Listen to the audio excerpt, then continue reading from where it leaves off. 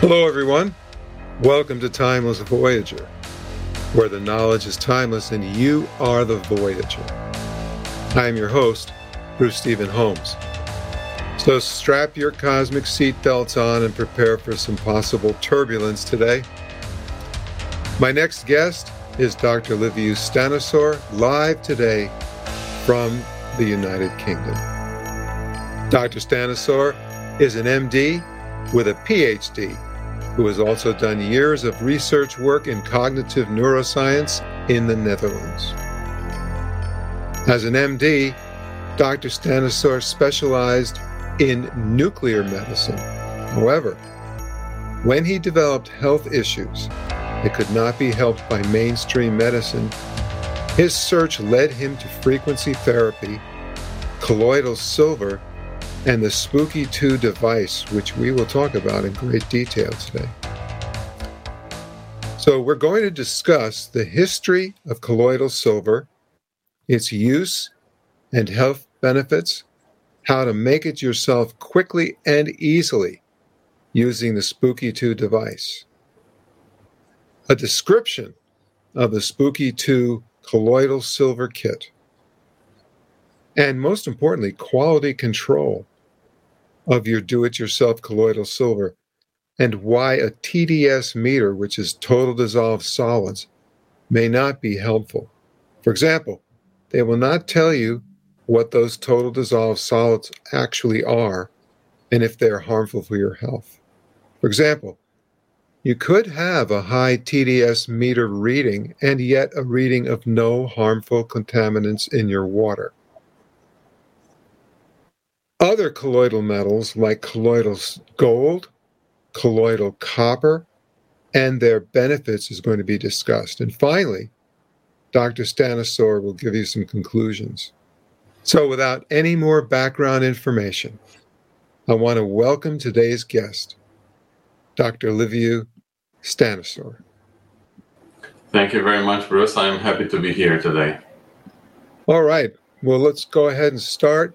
You have a presentation, and I'll help it along. Excellent. All right, so let's get started. I'm going to tell you a few words about myself. Maybe that's not even necessary anymore because it made the introduction. I'm going to say just a few things about the history of silver and colloidal silver use. Then I will go into the description of the Spooky 2 colloidal silver kit.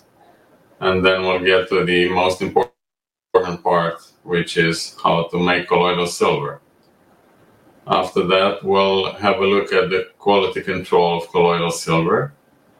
And then we will mention other colloidal metals and their health benefits. And then I'll say a few words about my personal experience with colloidal metals. Now, as you've said, I was born and raised in Romania, and I graduated from medical school there. After that, I did a little bit of training towards orthopedic surgery, but I changed my mind, and then I went and did some years of research in cognitive neuroscience in Amsterdam, in the Netherlands, where I also defended my PhD thesis.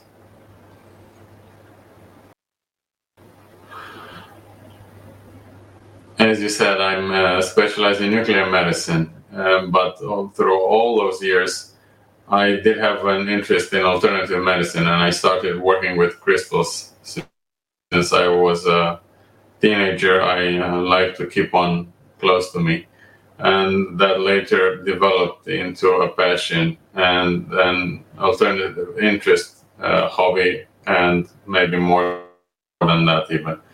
And I went and did crystal therapy, and I got qualifications in that. I became a Reiki master and grandmaster, and I also looked into crystal Reiki, angel therapy, and sound medicine. And the latest addition to this was frequency therapy, because I was introduced to the Spooky 2 devices in January 2023, and I have used them intensively ever since. And the most important thing that has to be said from this is that today I'm here as an alternative medicine practitioner because, as we'll see, what I'm talking about is not directly connected to mainstream medicine.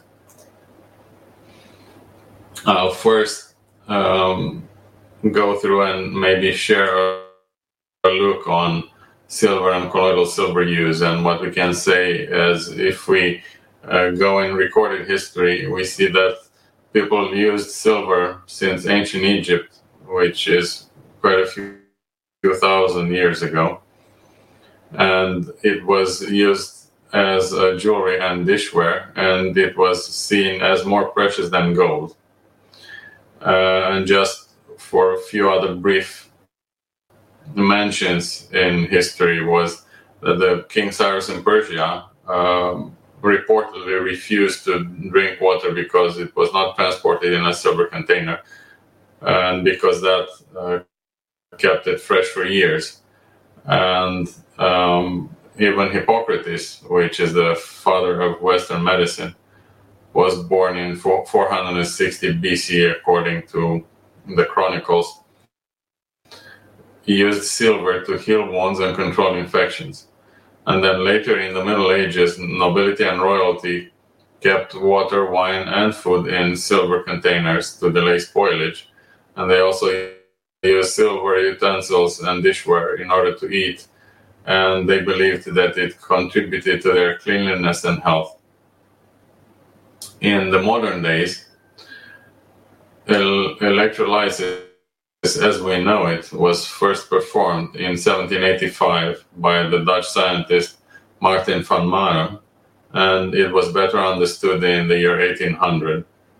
So quite some time ago, actually. But the first documented use of colloidal silver was made by Dr. Henry Crookes between 910 and 913.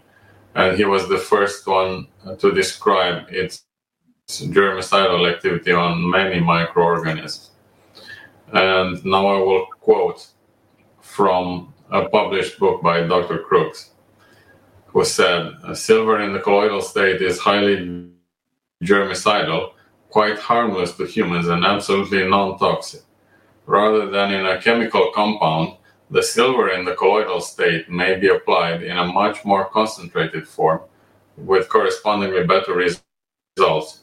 All virus, fungus, bacterium, streptococcus, staphylococcus, and other pathogenic organisms are killed in 3 or 4 minutes upon contact. There are no side effects whatsoever from the highest concentrations." And it's important to understand that this is a mention from 910 and 913. And that's when people were using silver nitrate to disinfect wounds. But silver nitrate is a chemical compound which is, well, it burns. It's not that good. And that's why he made a distinction even then between the colloidal silver and silver compounds, which is either a substance or a more complex compound, which we'll see later. And also pertaining to the effects of colloidal silver on health is the book that's written by Dr. Paul Farber, and it's called The Micro Silver Bullet, and was published in the 4th edition in 1996, but it was written before that time. He used a compound made by binding colloidal silver to an undisclosed protein, which he named mild silver protein. And just going through his book briefly, I made a few notes. He documented 8 patients that recovered from AIDS, HIV infection by using this silver or colloidal silver compound. Then also he showed in vitro tests showing germicidal effects on Borrelia burgdorferi, which is a spirochetes causing the Lyme disease. Also he showed that it was blocking the replication of the HIV-1 virus, and also bacteria such as Streptococcus pneumonia, which causes pneumonia, Pseudomonas aeruginosa, which is a very nasty bacterium, Staphylococcus aureus, and Escherichia coli, and many of these are resistant to multiple antibiotics. He also described the best way to take colloidal silver, which is sublingually, and he advises to keep under the tongue for about 1 minute, and then swish about 10 seconds, and then gargle about 10 seconds, and then swallow.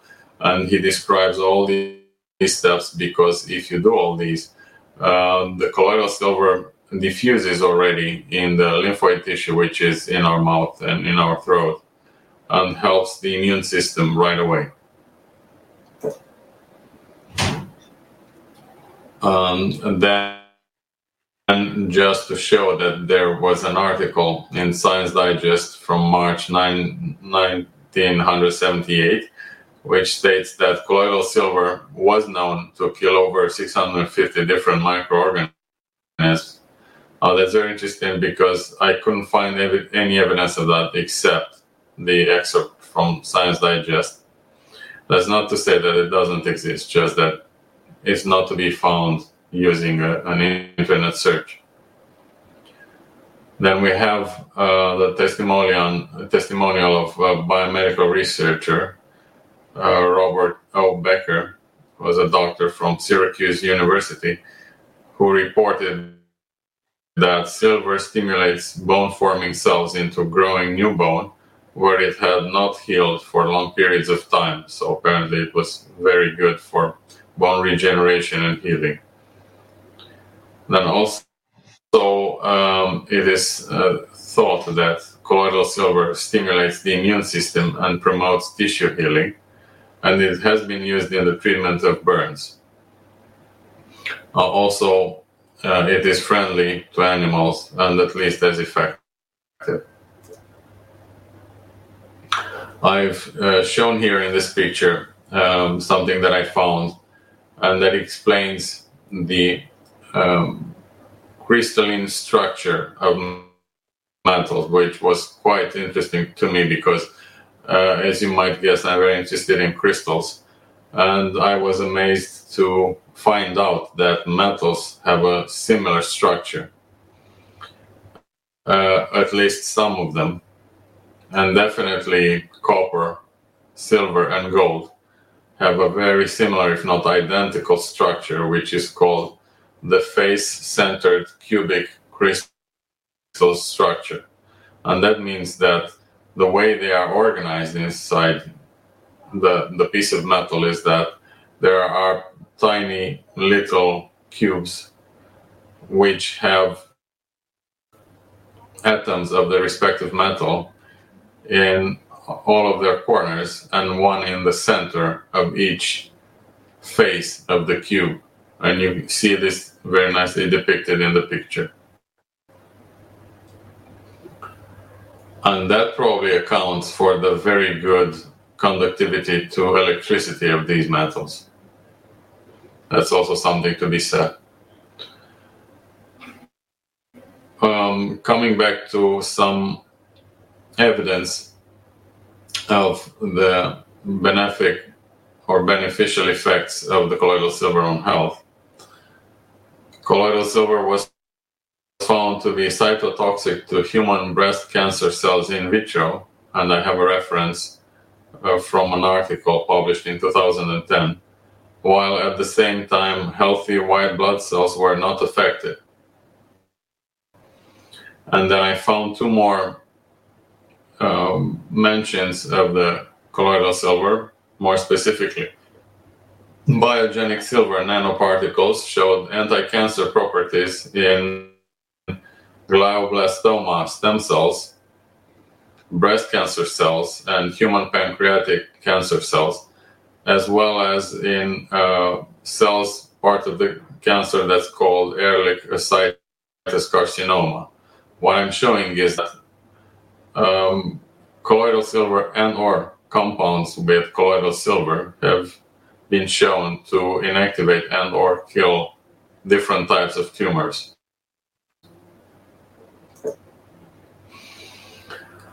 Now, stepping further, we go towards the production of colloidal silver, and I'm going to briefly talk about an instrument or a series of devices that you can use to make colloidal silver.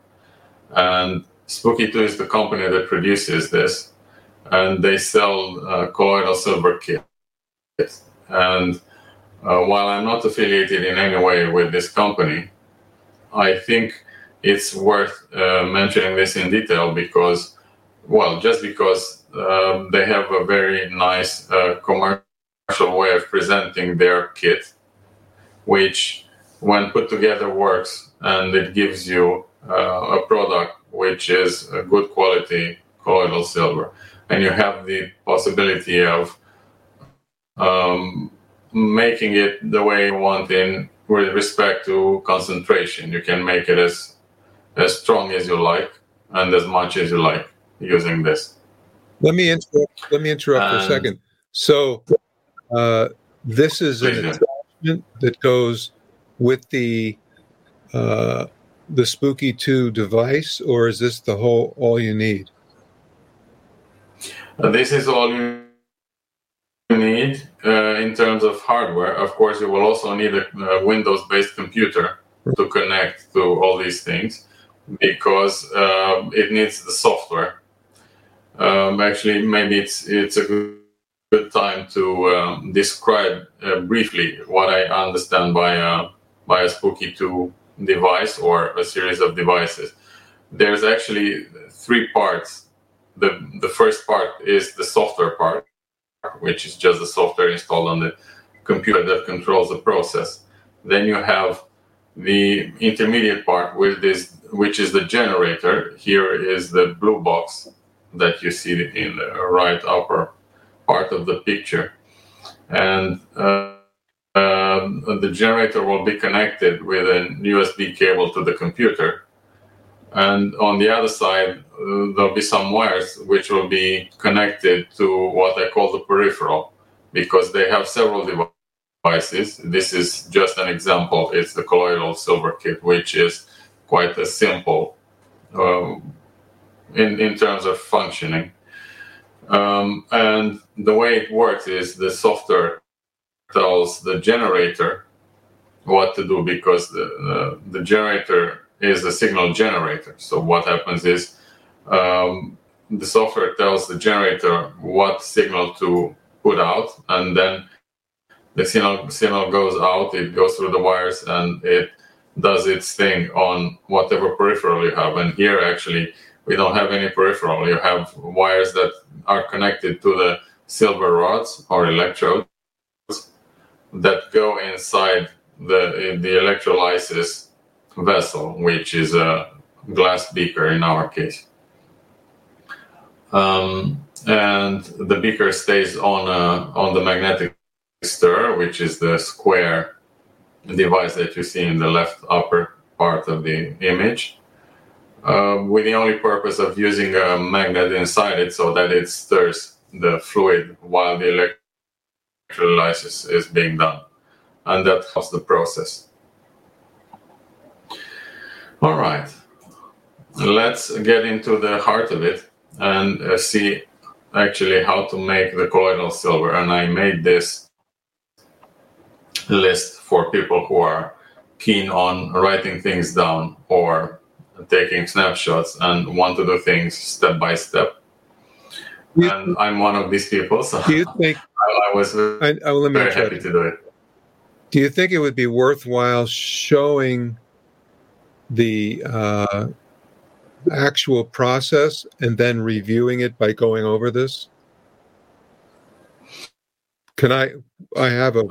we can do that. Only I know we have a couple of videos to show, but actually I would like to briefly go through all of the points one by one so that we have a little bit of structure. And then we can go through the videos as well, because those are maybe more explicative. It's nice to see things on a row, but then you might want to actually see the process happening.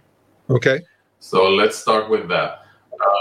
I will go through the process step by step. And if you want to make your colloidal silver, you will need those devices and hardware that we showed on the previous slide.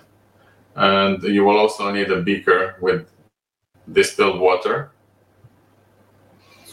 And then we start the process. The first thing to do is to drop the magnet in the beaker, and then we fill it with distilled water. And by the way, you can buy the distilled water from a pharmacy, or you can make it yourself. I prefer to make it myself, and I have a water distiller for that.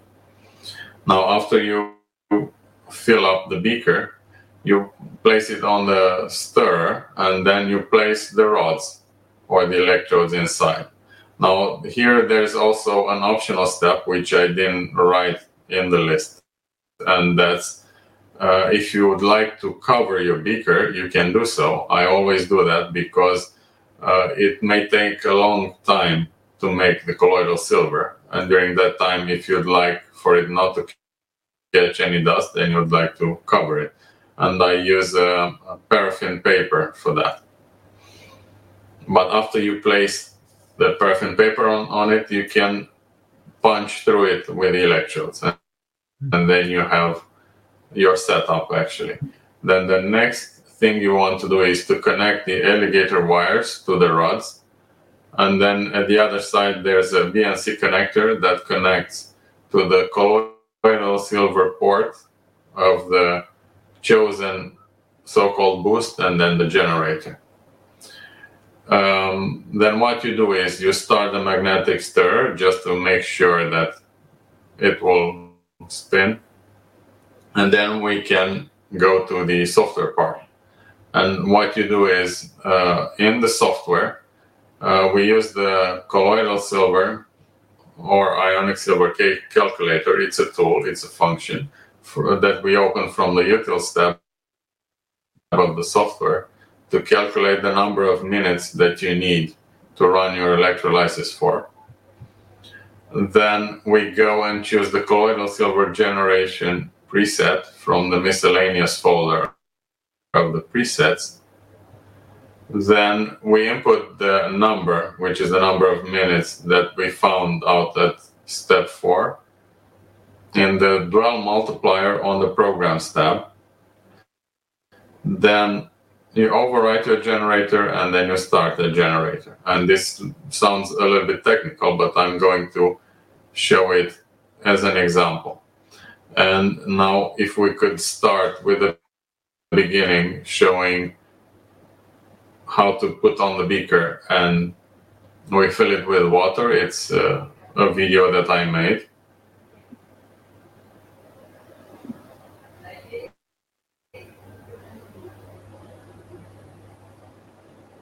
That's the one indeed. So here we have the beaker. I'm pouring the water in it. The magnet is already inside, as you can see. And it sits on the magnetic stirrer.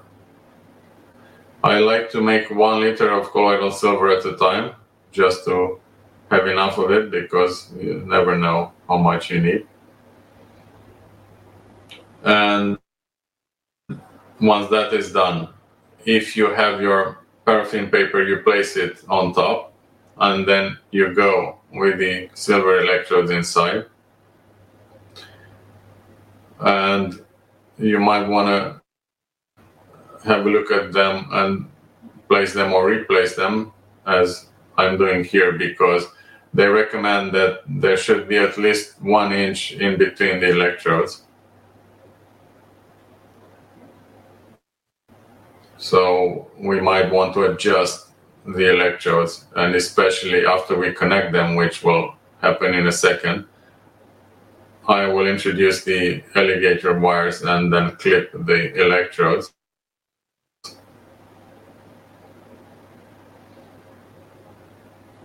And care was taken to be able to see them from this angle, which I'm not usually working with.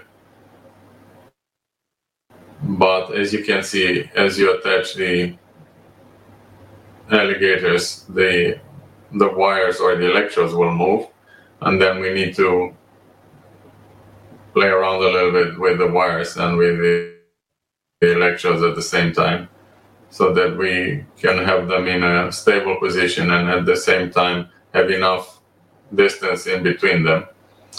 And if you have the paraffin paper, that will give a bit of structure and a bit of support, so it's easier to do that. Now I started the magnetic stirrer. As you can see, the magnet is spinning.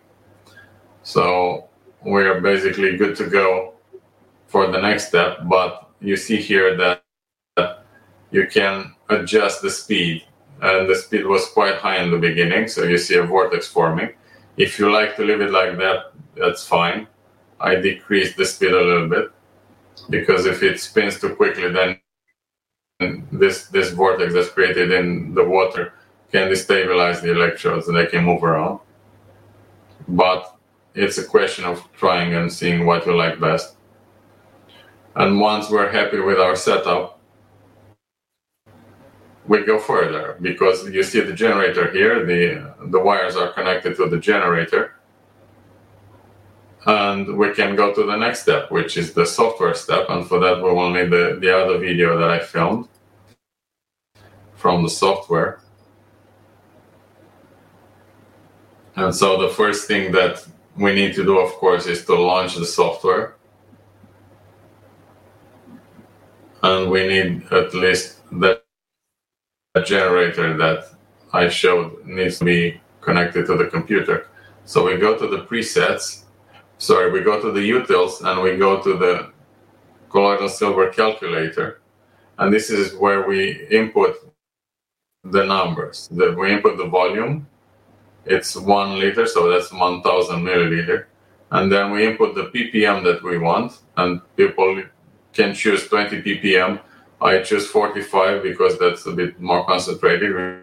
We can use it both internally and externally. Now we go to the minutes there, the duration in minutes, and I copied that number. I selected and copied it. And then we go to the presets, and then we go into the miscellaneous folder. I click on that one, and then it goes there, and we select the Colloidal Silver generation preset, which is that one. Then we go to programs, and then there's a setting in the down is, yeah, that's the one over there. The ball multiplier we selected, and then we paste that number, which is 3375 in this case. And that's the duration in minutes again. And then we go to the control tab. We tick the box that says override generator. Then we select our generator. Here I assumed it was number 1. And then we're ready to start.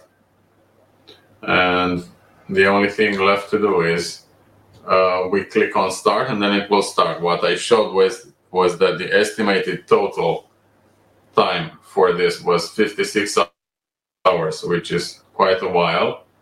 So it takes time for this process, but you'll have a good quality, high concentration colloidal silver at the end. To the presentation, and because there's still a few things to tell about what steps to take after the production of the colloidal silver. We, of course, disconnect the electrodes and the cable from the electrodes. Then we take the electrodes out, and with care, because they will be covered with a deposit, which is made of silver chloride and or silver oxide and maybe other compounds as well. And that's why we need to take care, because we don't want a lot of the deposit to stay in the suspension, because we want to maybe drink that one. And what we can do with the electrodes is to wipe them clean with a cloth or paper towel, and then clean them more thoroughly with a sponge and a mixture of bicarbonate of soda, salt, and white vinegar. And that's for the care of the electrodes in between uses. What we see is the suspension. I have a sample there that I have in a tinted bottle on the right-hand side. And after we label it, we keep it in adequate containers. And it has a label on it because the shelf life is approximately 6 months after production. And then you want to know when you made it. If it gets that far in time, you want to know that after 6 months it's better not to use it anymore, not because there's anything like it won't be damaging in any way, but it will just not be active anymore. And there's one more thing that I wanted to say about the colloidal silver. When you pour it from the electrolysis vessel from the beaker into the bottle, please use a filter. I use a regular coffee filter because you want to filter out any and all deposit that's still left in there. I took a few pictures of the electrode cleaning because I wanted to show you how it looks like. And on the picture on the left, you see the electrodes just taken out of the solution after electrolysis.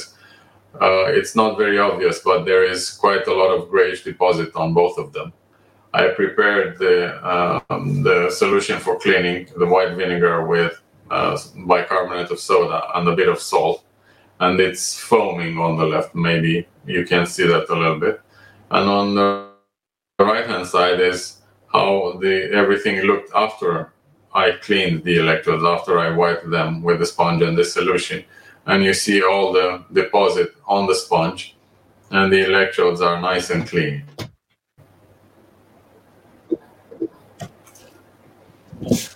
Now, let's say a few words about quality control of colloidal silver, and you've already mentioned a little bit in the beginning, but I will start from the beginning. True colloidal silver is not ionic, and therefore it doesn't have an electrical charge. This is achieved by periodically shifting the polarity of the electrodes, which is done by the Spooky2 software. And again, that's why I'm mentioning this company, because they are, to my knowledge, the first who thought about this and really put a lot of effort and I would say intelligence into making this device. And the way it works is it really goes through at all lengths in order to make true colloidal silver and not ionic silver. This is a very important difference because a colloidal non-ionic silver is the only form that gets to be absorbed and used by the body. And I will add a little bit here that's not on the slide. Colloidal silver is the bioactive form. And that's what you want to be having both on your body if you apply it externally, and especially inside your body if you're drinking it. Unfortunately, most of the electrolysis processes that are in use today use a very strong direct current, which tends to produce a lot of ionic silver and not a lot of colloidal silver. And the trouble with ionic metals, including silver, is that they are very reactive chemically. So what happens is, for instance, if you want to drink it, you drink that suspension and you have very active ions, metallic ions. So what happens? When it gets into the stomach, you have a lot of other ions in your stomach, and you have a lot of negative ions as well, including chlorine. So what happens is the ionic silver will immediately bind with the chlorine, and you'll get silver chlorine, which is not active biologically. So you will not use that. Now, what you want to have is colloidal silver. Is it an uncomfortable effect? Or does the person not know that this is going on, but it's just... No. I don't think you'll notice any of that. It's just that you will not have something useful. And the trouble is that you'll have silver chlorine, which is actually a white deposit. So I can give people a tip about how to test the colloidal silver. If you buy colloidal silver from the internet or whatever, and you want to see how much of that is actually ionic silver, it's very easy to test. And I've done that with both colloidal, silver that I bought from the internet and with the silver that I made myself. I did the same test. You can pour some of that suspension in a whiskey shot and then add some salt, table salt. So what will happen is, as I said, immediately the ionic silver will interact and bind with the chlorine, and you'll get the white silver chlorine. And so if you add a little bit of salt and you see that the fluid becomes cloudy and a bit murky, that means that you have a lot of colloidal silver. And that's what happened with the silver that I bought from the internet. Now, when I did the same with the one that I produced, there was only a very slight change. There was a little bit of change, but not that much. Definitely not as dramatic as with the other one. So that already says, with the naked eye, that there's a clear difference in quality between the two. And now we get to the TDS meters that you mentioned in the beginning. They're also called the ppm meters because they show you a number of ppm, which means parts per million. And they indeed only measure electrically charged particles.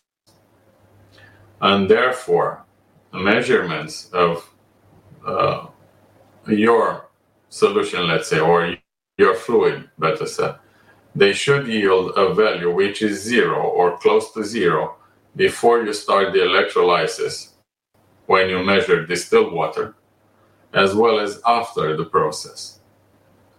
And that is why TDS meters are not useful in quality control, because they don't measure the colloidal silver.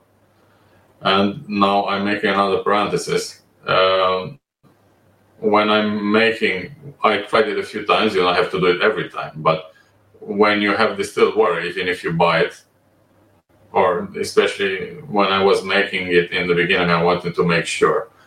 I measured the distilled water with the TDS meter, and it showed me 0. Now, after I made the colloidal silver, I measured again, and I think it measured 2, and that was it. And that's a very good thing. Now, think about people who sell colloidal silver on the internet.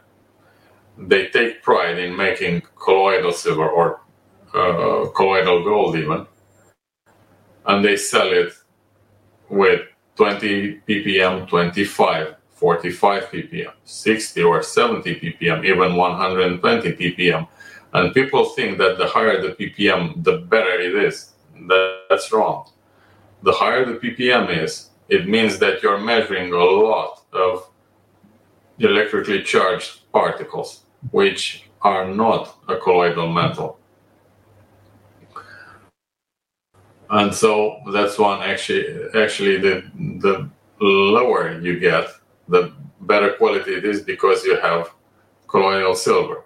On the other hand, if you buy something, there's no way of knowing what's inside, unfortunately, because the true colloidal silver is not measured by the TDS. And then if you buy something that measures 2 or 3 ppm, you might think, okay, I only have distilled water there. And now you understand the dilemma. It's not actually possible to say that you have or you do not have colloidal silver or any colloidal metal for that matter inside your suspension.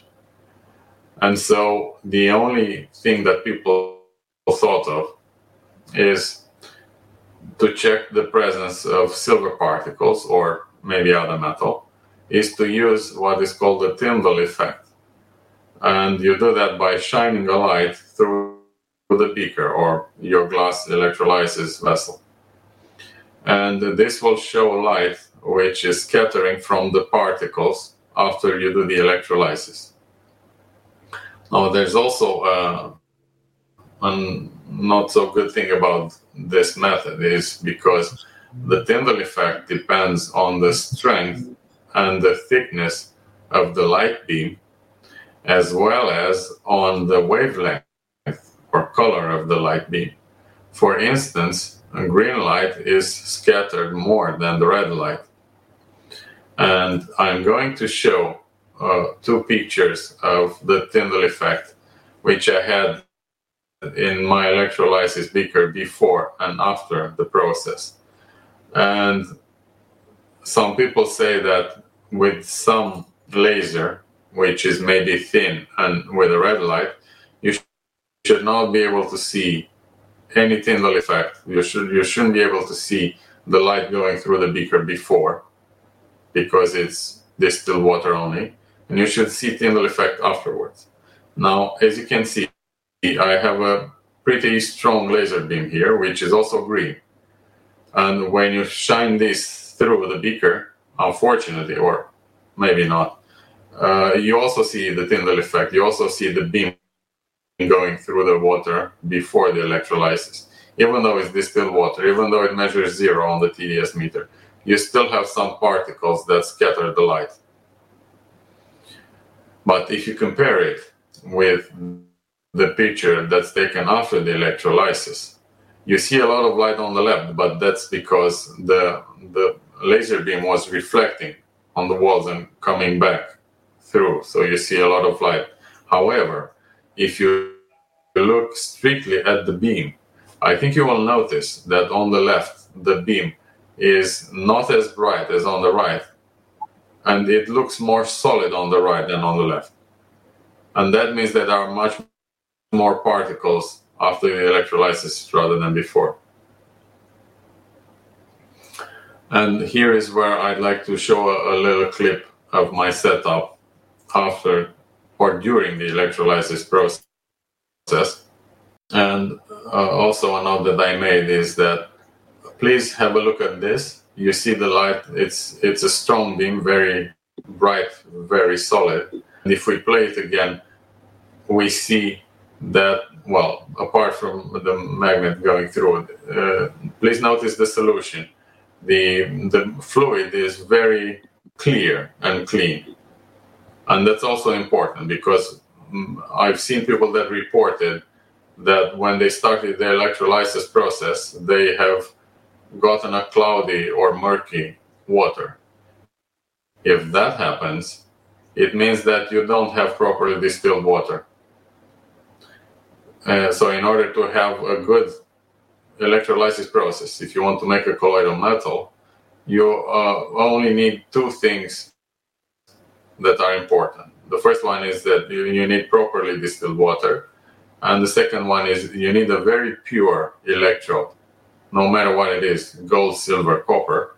You need it to be as pure as possible. And I will explain a little bit later. Maybe one more thing that I'd like to show, if we can go through the clip again, is the setup that I've shown is a little bit different than the one that was initially there. This is not the stir from Spooky 2. This is something else. This is a device which looks like a small hot plate, which actually is a hot plate. And this can be used for colloidal gold as well, because for silver, you don't need to heat the water.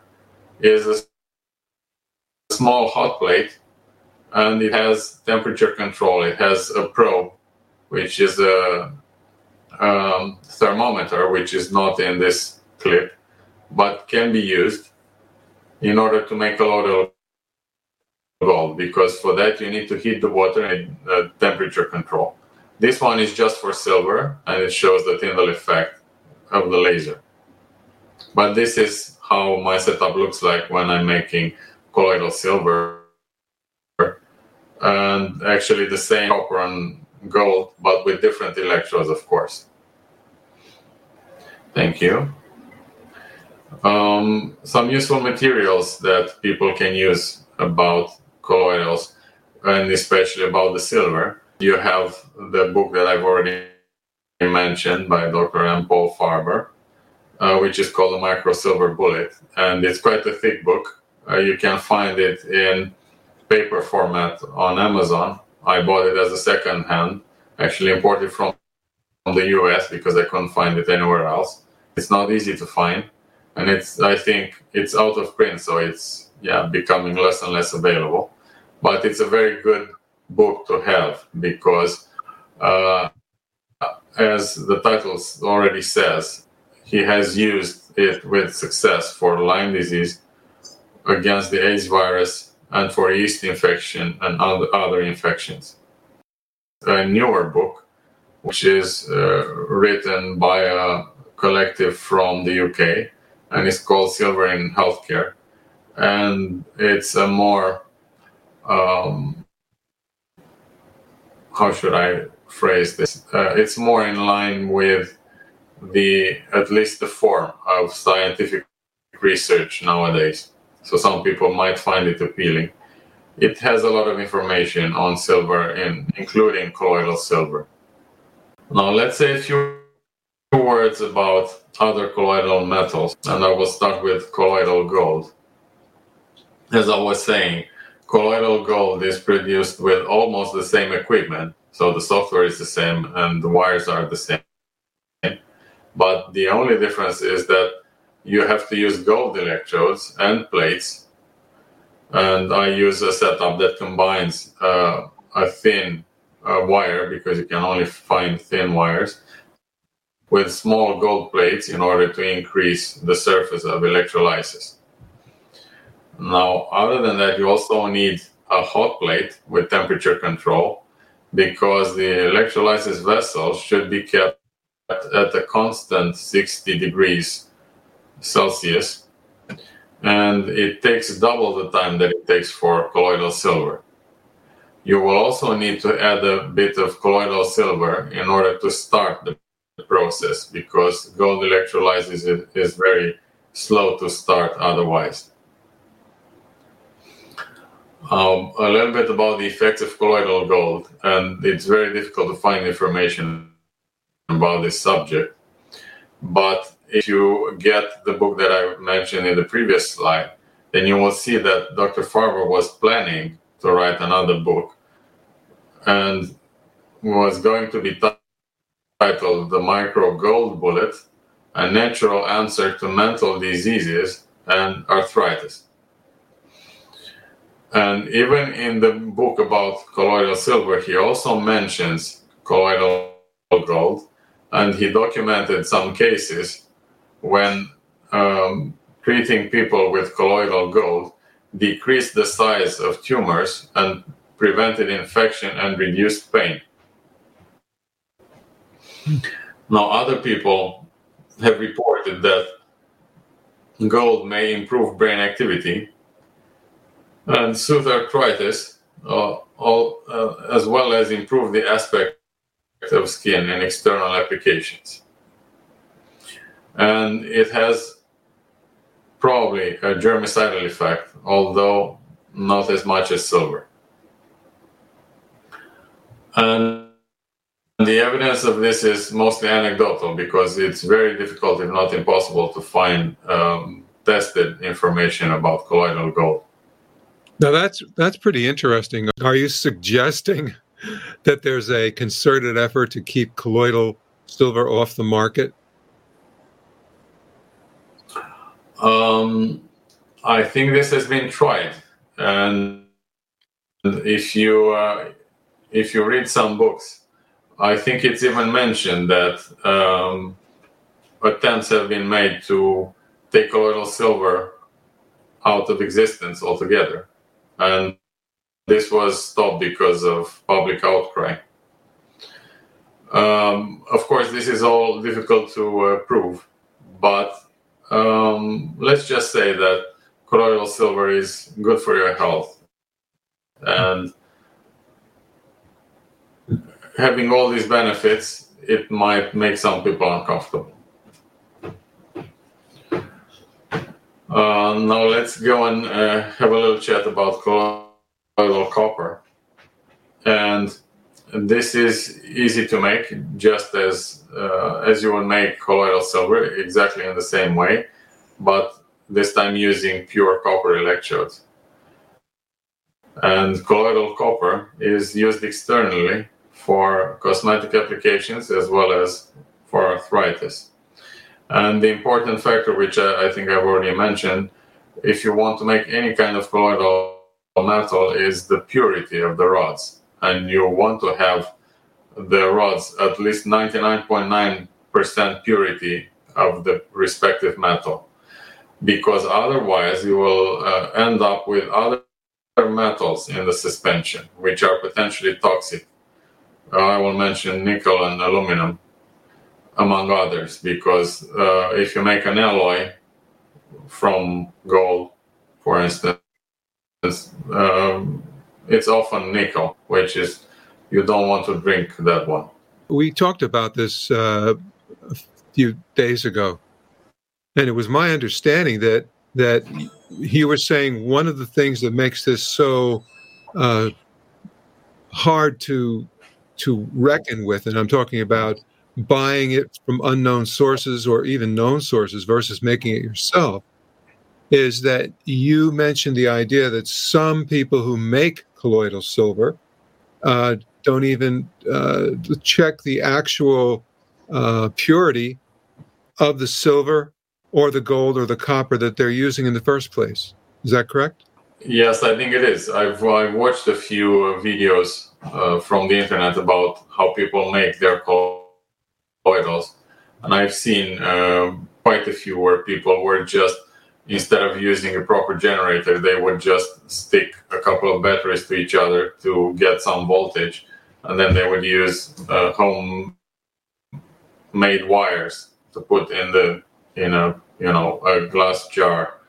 And for instance, when they were making silver or gold, they were using coins.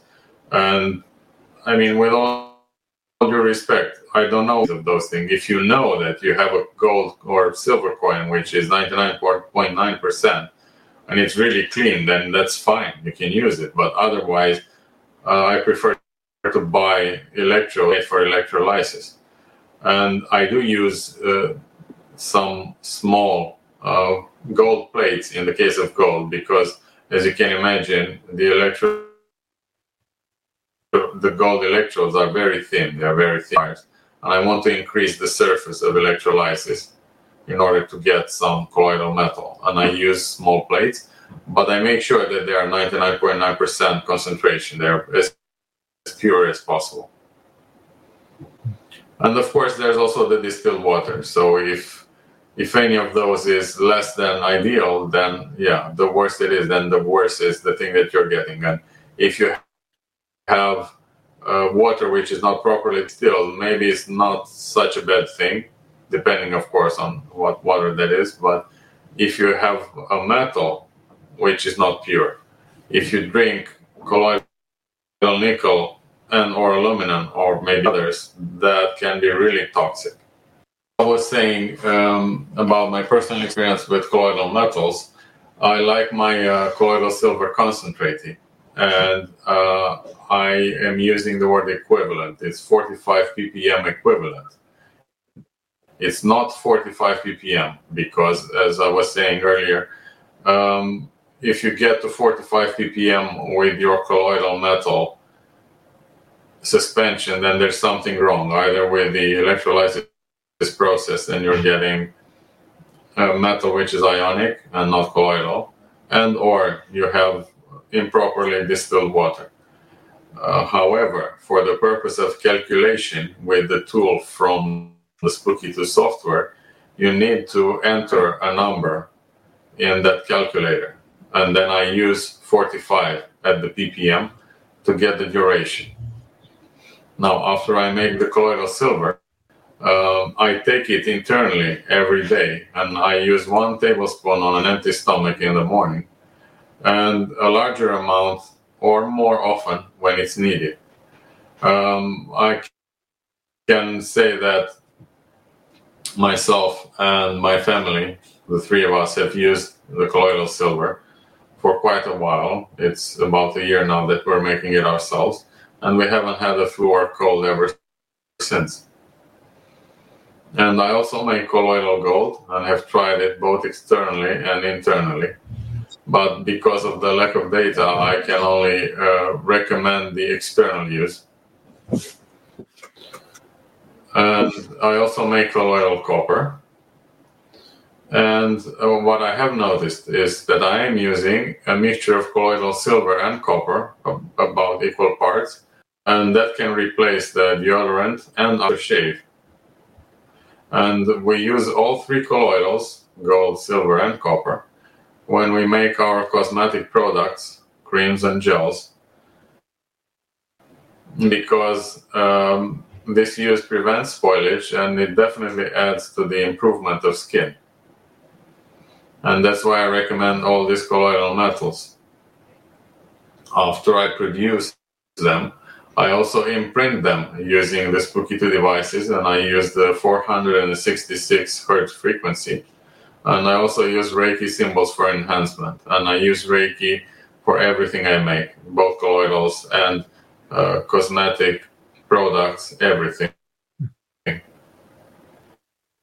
Well, this has been a very, very enlightening program. I really appreciate all the information. Do you have any conclusion that you would like to add to this? Or are we basically at the end? Well, I mean, maybe I'm repeating myself, but I think colloidal metals are very useful. It's a resource that's not definitely doesn't get enough attention and or use. And especially colloidal silver is very beneficial to health. And I think it's safe to use both externally and internally. And you can add this, but you can use it in external applications for any wounds or skin infection or cuts or bruises, anything that needs, and it's not caustic, it doesn't burn the skin in any way. It's actually very good, and you can even use a mixture with the other colloidals in external applications. I've tried them, and many people can benefit from it. And if you use colloidal silver internally, it strengthens the system and it helps regeneration of tissue and bones.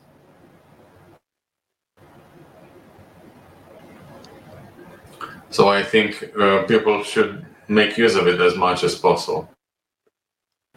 Right. Well, I really, on behalf of all the people who watch the show and myself too included, thank you so much for coming on the show today.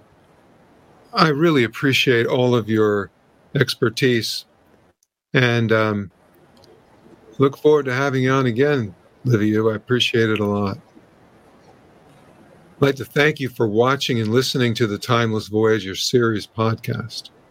You know, we're on video players like YouTube, Rumble, and audio players like Spotify, Apple Podcasts, and many, many more.